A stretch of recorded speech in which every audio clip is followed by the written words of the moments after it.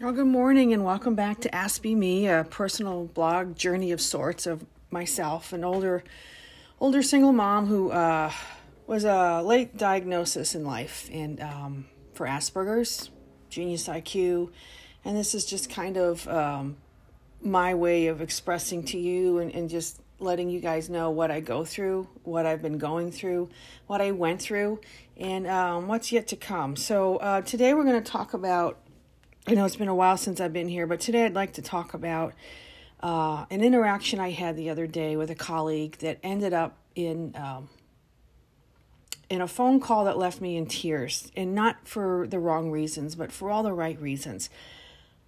I am not one to tell everybody basically what I am or what I have or what I deal with. I don't tell anybody I have Asperger's. I have told a total of three people now that are non-family. And the other day I had a business meeting with a couple of colleagues. There were a total of 4 of us in the room. And I had a meeting and it started out kind of apprehensive. And I'll tell you why. I was emailed the agenda for this meeting. And I looked at the agenda and I thought there's no freaking way I'm going to get through all of this. It was, I don't know, we'll say 40 lines long of an agenda. And for those of you with Asperger's, you know why I say that with dismay. We don't like small talk. We don't like chit chat. We don't like deviating from the plan. So to look at a 40-line long agenda just made me cringe after line 3. I looked at it, pushed it away, and thought there's no way I'm going to get through this. We like things direct, to the point, don't deviate, let's just get it done, logic, keep it simple, yada, yada, yada. So when the colleague showed up for this meeting and they pulled out the agenda, another colleague of mine who also is self-diagnosed with Asperger's about a year ago, we both looked at each other and looked at them and said, we can't do this. We're sorry, but we just cannot do this agenda. And we were kind of met with blank stares, like, what are you talking about? This is the agenda. And it took what should have been maybe an hour-long meeting, ended up being like 2.5 hours. Now, for those of you on the spectrum, you know that a meeting past 30 minutes is just pure torture. So to sit there for 2 hours, 2.5 hours, it was hard, but at the end of the meeting was extremely gratifying and important, and it solved a lot of questions, answered a lot of questions for them, I think. We went on to explain that this agenda is not going to work. If you want to pick out 3 or 4 or 5 items to talk about, great, and this is why.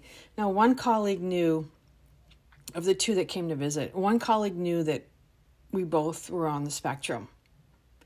The other colleague had no idea, and my friend and I thought it was important that everybody at the table knew and understood what it was, what it means to us, how we deal with it, how we use it every day.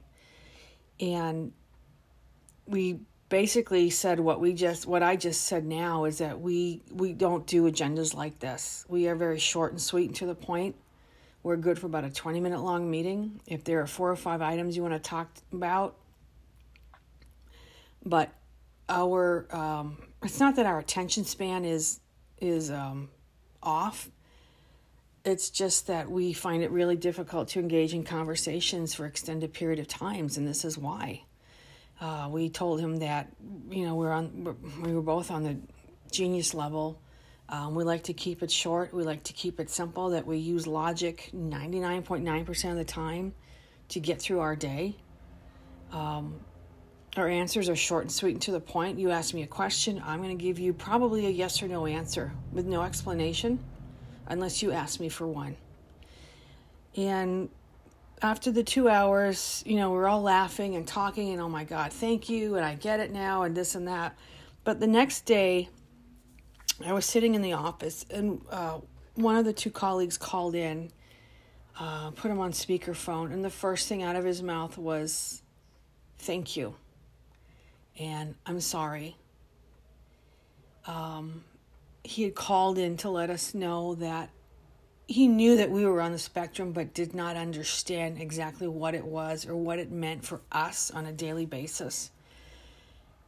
And he thanked us for explaining it, thanked us for taking the time to explain it, thanked us for working with it, and just, making him understand that this is what it's like for us every day, and that this is what it's like and what it has been since childhood.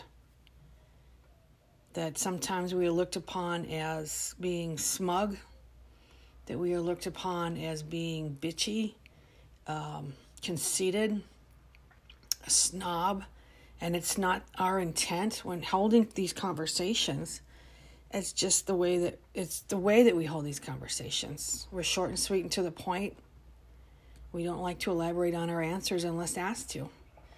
And to hear those words come from this gentleman who's older, it meant a lot to me, because for the first time in my life, I finally had someone who said they got it, that they understood, and that they're sorry if any of their actions or words ever came across as mean. And to hear those words actually made me cry. As I was sitting there and listening to basically it was an apology for not getting it and understanding it earlier.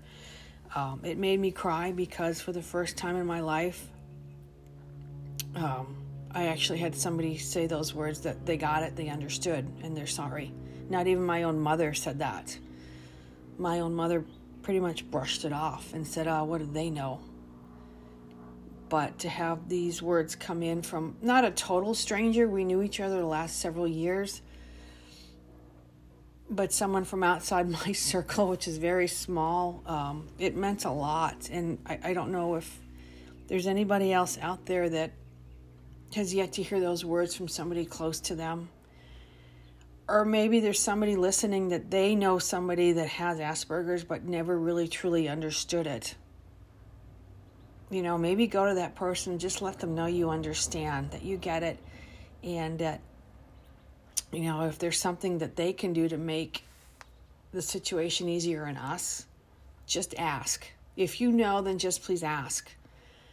But those words were very inspiring to me. It lets me know that there are people still out there that are empathetic to this plight, this ploy, and it's not made up. And I'm not being a bitch or snob on purpose. I'm not being smug to make you feel small or inadequate. That's just how I am. So I just wanted to thank him, and thank him for letting me know that it's all right, that life is all right and things are good, and to just keep moving along. So until next time, this is Ask Me. I hope you enjoyed this one. If you have any questions, comments, or concerns, just let me know. Or maybe you've been in the same situation, either on the giving end or receiving end of explaining yourself, then let me know. It'd be great to get some interaction on this one. Thank you. Have a great Saturday. We'll talk to you later.